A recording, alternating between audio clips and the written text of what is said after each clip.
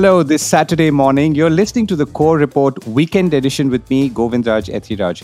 On this show, you'll be hearing conversations typically featured in our YouTube video series, Connecting the Dots. In these conversations, I speak to experts from various industries who help connect the dots on topics and issues that aren't usually accessible to most of us. But be sure, by the end of it, you would have gained a deeper understanding of something interesting or significant in the industrial or technology space as I did putting it together. If you prefer video, we've also included the YouTube link in the description. Other than that, we hope you truly enjoy the show.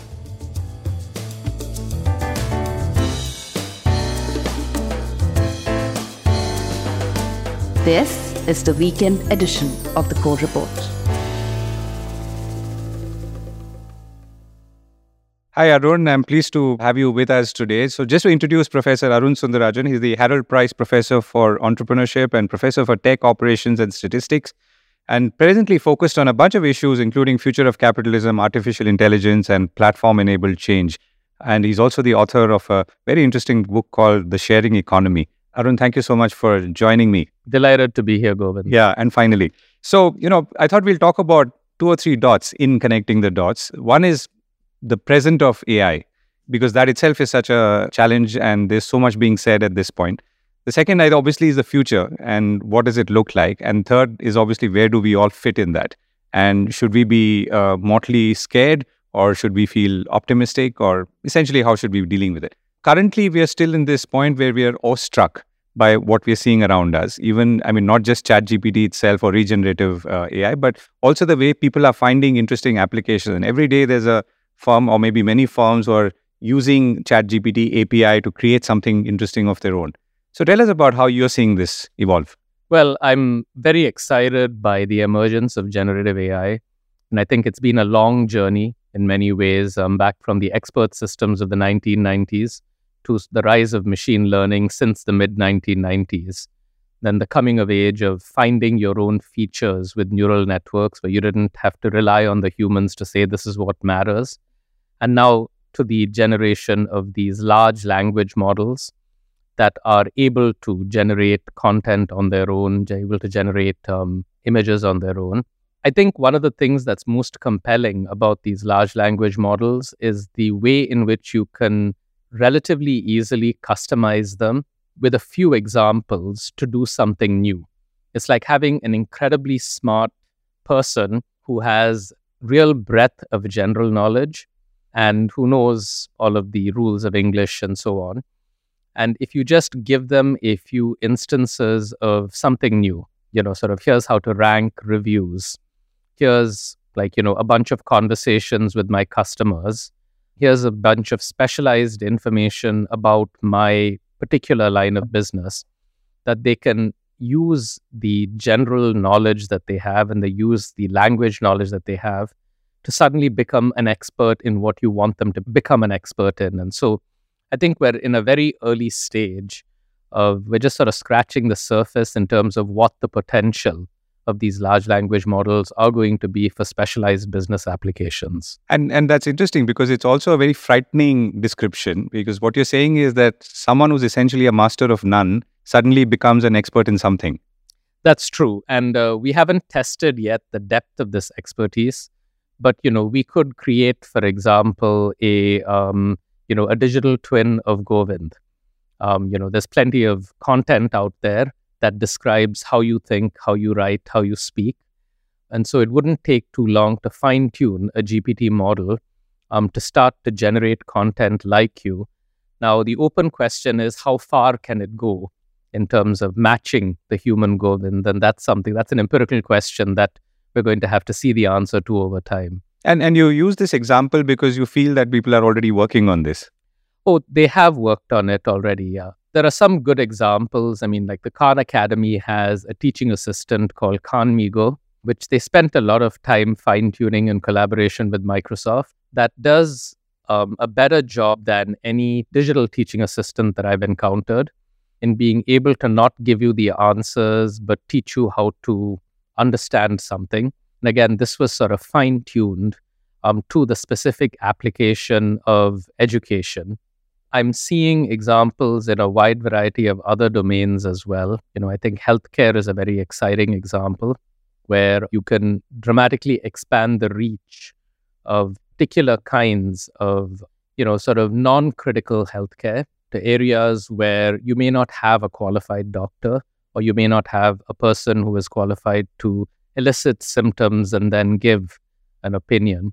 And so, yeah, the sky's the limit at this point. And you also see similar application in financial systems or financial planning. Absolutely. I mean, I think that one of the areas where, there's a very huge market potential is in sort of mid-range financial advice. And part of the reason for that is that, the set of people who have a dedicated human financial advisor is currently much smaller than the set of people who could benefit from a dedicated human financial advisor, but, just can't afford one. From the financial advisor's point of view, there's no real business model for them to answer a few questions from a lot of people.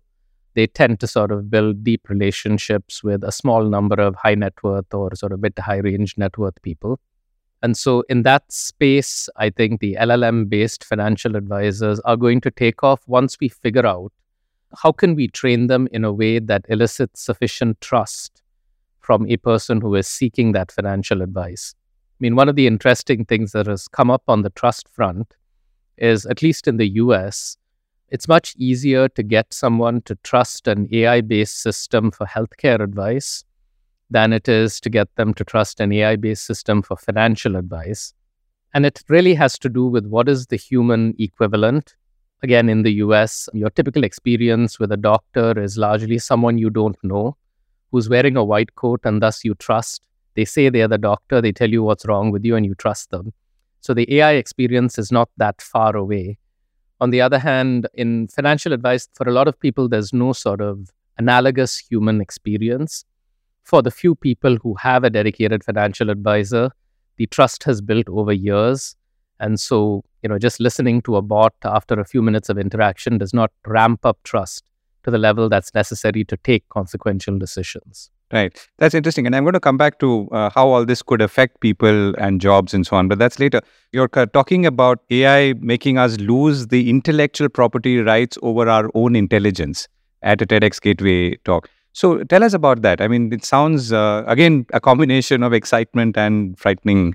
That's true. I mean, it's an issue that isn't very widely discussed, but which I am increasingly concerned about because of the ease with which these new generative AI systems can be customized to, do a specific thing.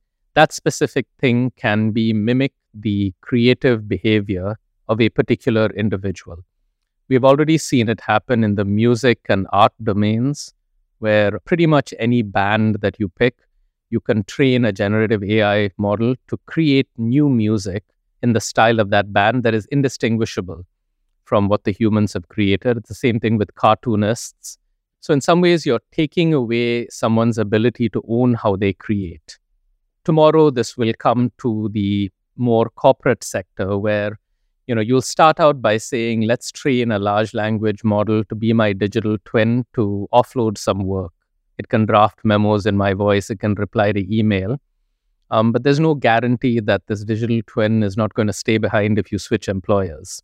And that's the issue that I'm trying to raise awareness of and come up with a solution for, which is that as things currently stand, we haven't really thought about what are our intellectual property rights over our creative process. It's all been around specific instances of what we create. And this isn't the fault of the lawyers or the legislatures, right? I mean, they never really had to think about, do you own your intelligence? I mean, it was by default, of course you do. So I think the solution really lies in extending, in some ways, the intellectual property infrastructure cover if something is trained specifically to replicate parts of a human being, then the human being should have ownership rights over that replica and some kind of joint ownership claim over what that replica creates. So if your AI generates new content, you should have some kind of ownership rights over it, the way you have ownership rights over what you generate. But if you were to extend that music example, so today we know that, okay, there is an IPR system in music. I have music rights. I could be Michael Jackson, who's passed on, lived in the US, but the royalties continue to flow through various streams from all over the world through record companies and maybe finally to his estate and so on. Would this be an sort of this extend itself? But I'm also wondering how you would capture, because you have to train someone to capture the fact that it was Michael Jackson's talent which was used to create this, though he's not around. Well, that's the beauty of the new generation of AI, right? I mean, that's where the machine learning revolution took us, where you don't actually have to know how the AI is generating stuff. If you just give it enough examples of how to generate things, it can learn in a way that we don't fully understand. And it can start to generate new music in Michael Jackson's style.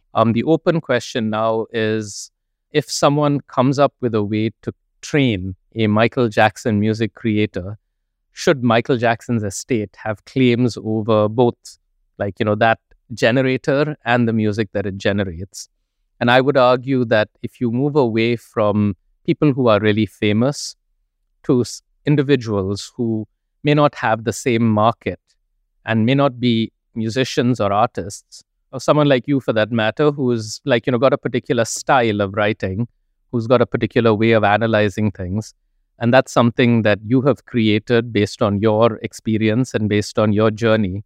If you don't have ownership over that, then my worry is that over time, people will not think that there's enough incentive to create this kind of capability, because once you've created a few examples based on this capability, anybody can pick them up and replicate you. Right. Perhaps in keeping all this in mind is why some tech companies are already soliciting legislation.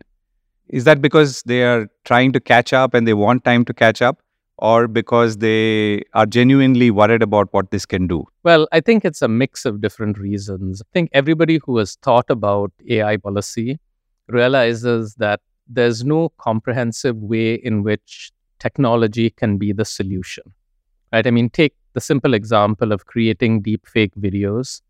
That technology is out there, right? I mean, saying that the technology companies have to prevent this from happening technologically is simply not possible anymore. The only solution is legislative, to say that creating deepfakes is illegal in some way. Misuse of your likeness is illegal. Misuse of your voice is illegal. Creating a digital twin of yours without your consent, some of these things simply have to be illegal. And I think what that's going to require is striking the right balance between openness and sort of chasing innovation and some sort of licensing and control. One thing that I think is a good idea is to, at least in the early stages, if you classify a particular AI as having sufficient risk, to only allow people who have licensed infrastructure to be able to run that kind of AI commercially. So some people are calling this Know Your Cloud, so sort of a new kind of KYC. In the past, when looking at tech-related regulatory questions, my initial instinct has always been, let's go down the self-regulation path and then wrap the government around where we see market failure. But this is an exception. This is a case where it is very clear that legislation has to lead the way. Are the tech companies asking for legislation because they genuinely want the problem solved? I think it's partly because they realize that the solution has to be a combination. I think it's also in part because if you're a large tech company, having a robust regulatory infrastructure early on may preserve your leadership position at a time when a lot of this AI is going open source, and there is a worry about how am I going to retain any of the value that I'm creating. And so I think it's less about catch up to your original question, because it's not just, Google and Microsoft are leaders in different ways. I mean, Microsoft and OpenAI have won the initial chatbot war, but Google has perhaps the deepest bench of AI talent in the world. They may not release it as fast because, it might interfere a little with their search business. And so they've got a different kind of balancing act to strike.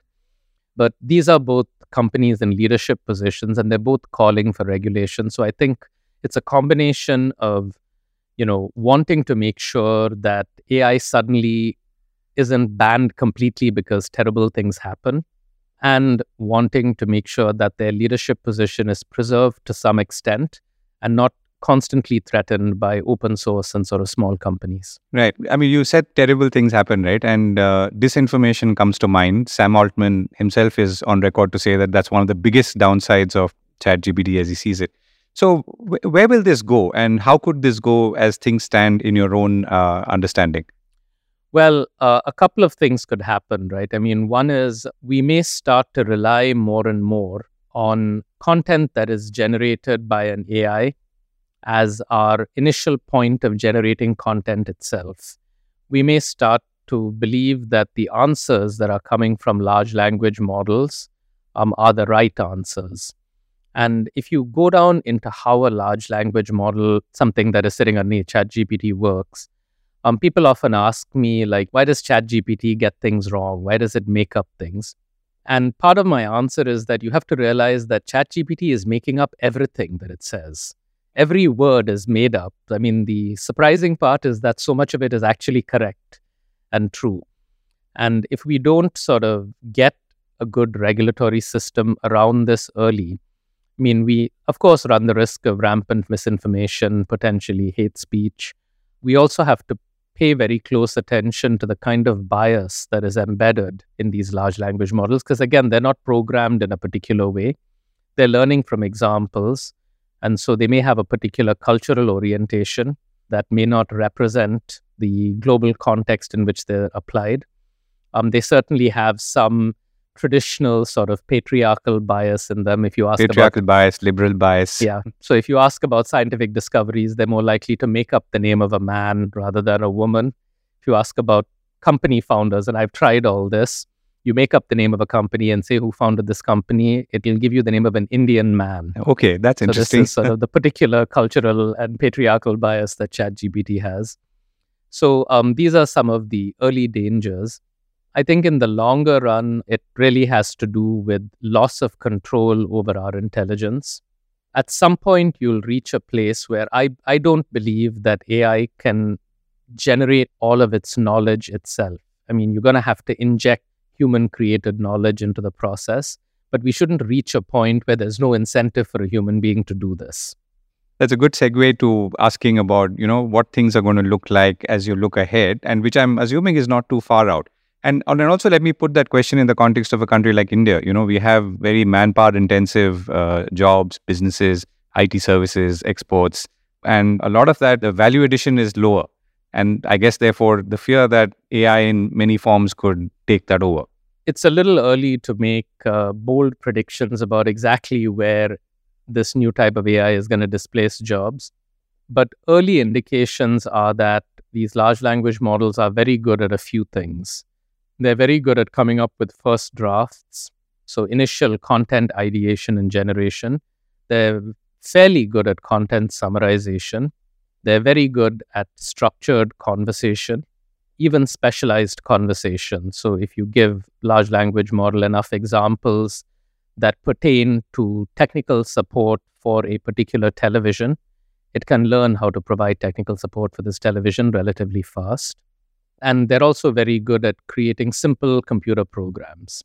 As the complexity grows, I think they are limited still. And so if you think about jobs that involve understanding the syntax of a language and generating simple computer programs that other more expert programmers then assemble, if you look at customer support, and if you look at the less thoughtful branches of journalism that are generating clickbait, for example, anyone who is in any of these professions is facing a serious and immediate threat from large language models. I think certainly on the customer support side and on the less complex computer programming side, both of these could hit India, because there are sort of large fractions of the global workforce in each of these areas do sit in India. And so those are two areas where I think people should pay attention. So, in India, there's been a lot of emphasis on learning coding early, and maybe elsewhere too in the world. Do you still feel it's necessary? Should we be now thinking of something else other than just coding, particularly young people, even children? I still think it's a really good idea to teach people computer programming early on. And part of the reason is for the same reason why it's good to teach them math. It wires your brain in a way that is good. Like, you are sort of learning certain ways of thinking and ways of problem solving through the programming. I think the emphasis should be more on concepts and less on syntax. So I don't think there's much of a return from being the expert who knows exactly the Python command to solve a particular problem, but, understanding recursion, understanding these concepts. I think that that's still valuable because, we're not going out into the job and doing differential calculus, right? But we are benefiting from having, I think we are benefiting from having learned that in middle school or high school. So in the same way, I would encourage continued coding, but with a shift away from sort of being able to build things that actually work and towards sort of a deeper and deeper emphasis on the concepts and the thinking. Right. Last few questions. So one is, how should organizations be looking at this? I'm talking about the opportunity first and then perhaps the threat. In the past, you've talked about this being more powerful at this point on the B2B side rather than the B2C. Yeah. Well, I mean, certainly one area where organizations could definitely benefit is in knowledge management. I mean, I think that's a place where every organization should be looking. This has been in the lingo since the early days of the internet. The early web dream was that, because of the web, we will now be able to access all of the knowledge in our organizations, search for it through a customized search engine. And, the results on that have been mixed. But now with the possibility of being able to take the knowledge that is sort of embedded in unstructured text and train something to understand it in its own way and be a resource for people in your company, I think there's a huge opportunity from that, whether you're in the pharma sector, whether you're sort of creating specialized chemicals for paints, or whether you're in financial services or legal services. Knowledge management is certainly sort of a priority. And if there is a digital twin, then you could leave the company and your digital twin could continue to run operations or R&D or whatever. I think up to a point, but there's sort of a balancing act between how much, maybe it's not that different from when in some organizations, when you delegate to an employee, you're always sort of striking a balance between how much should I give up and how much should I keep to myself? How much should I preserve my own position? So you're going to probably face an equivalent thing with your digital twin, but we're in a much less understood space. I think for organizations, definitely looking at customer engagement and interaction, that's definitely a space where AI has so far failed to really deliver until these large language models came along. We've all faced the frustrations of shouting at, sort of these voice response systems over the phone. And then we look at Siri and Siri seems to understand what we say and we wonder. And the answer is because Siri is customized to you.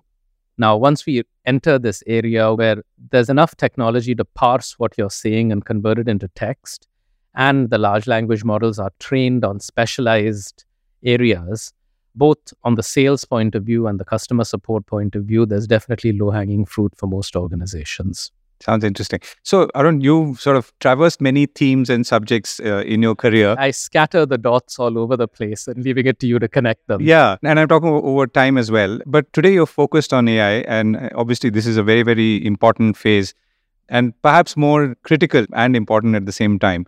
How are you spending your own time trying to keep up with this? Because this is something that everyone is literally grappling with, and without knowing even what it can do, as opposed to creators of other things who knew exactly what their inventions could do. Most of us are playing a battle of catch up where, I'm fortunate, I was programming as a kid. I built expert systems when I was in college. And so I'm starting with an advantage relative to most business professors, because I have some sort of background in computer science. But even I've had to spend, in the early days of LLMs, I was spending a few hours a day just trying to figure out exactly what the technology capabilities are. So on the AI front, I think that has slowed a little. You have to be willing to invest a couple of months in sort of getting up to speed with how these things work, at least at a high conceptual level. In terms of other things that I'm thinking about, outside of AI, I've been spending a lot of time thinking about this move towards digital sovereignty.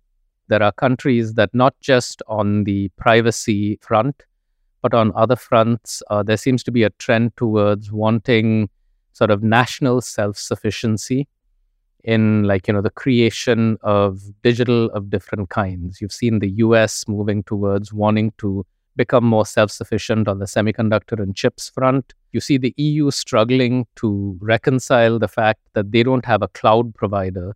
So they are dependent on the US and China for cloud provision. Should be sort of bring this in-house. So it's an interesting move because China was the original example of a digitally sovereign country, right? For the last 10 years, they have built their own sort of tech stack, so to speak, on all dimensions. But, if you look beyond the US, the EU, India, and China, I worry that this will harm other smaller countries who are certainly not well served by trying to invent everything themselves. I mean, forget about semiconductors, which is impossible. But even on the cloud front or the social media front, information front, you're much better off if you have access to global technology. In some ways, global platforms, for all of their ills, can provide a check in certain ways, on certain kinds of government activities. And so it's not something that I've drawn any strong conclusions about yet. It's just an interesting trend that I think is in the early stages and that we'll be talking about a lot in the next few years. Yeah, and it's something that's pretty live as a theme in India as well. Because, for example, we have localization of servers. MasterCard and Visa had to localize their data. Otherwise, they couldn't operate and so on. And I'm sure that's an extension. But I do want to come back on that theme at a slightly later point and maybe spend half an hour or some time just, quizzing you and getting your thoughts on it. For sure. On that note, Arun, it's been a pleasure talking to you. Thank you so much. Okay, thank you, Govind. I hope I managed to connect at least some of the dots. Absolutely. Yeah. And left us all with a lot to think about and worry about, rightly so. So thank you once again. All right. Well, great to be here as always.